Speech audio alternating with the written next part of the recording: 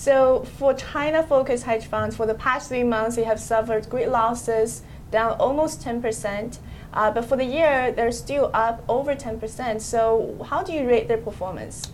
I think it was a little bit difficult for many Chinese managers in the past several months.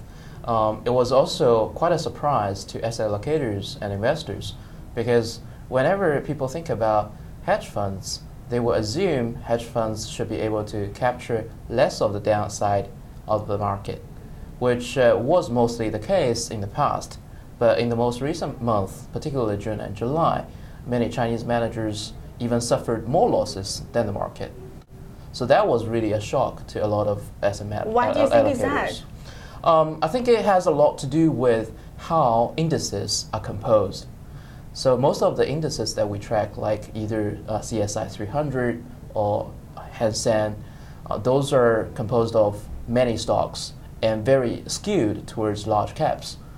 And if you really look at the market last month and in June, many of the large caps were actually doing all right, particularly after the government intervention, when the government actually injected capital to buy out some shares. Whereas at the same time, a lot of small cap and mid caps suffered much bigger losses, which was not fully captured by the indices.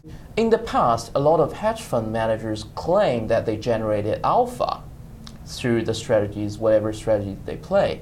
In fact, from this most recent 2-3 months, what we have seen is a lot of the so-called alpha they generated previously were actually exaggerated beta, because their portfolios were tilted towards small and mid cap in the previous periods.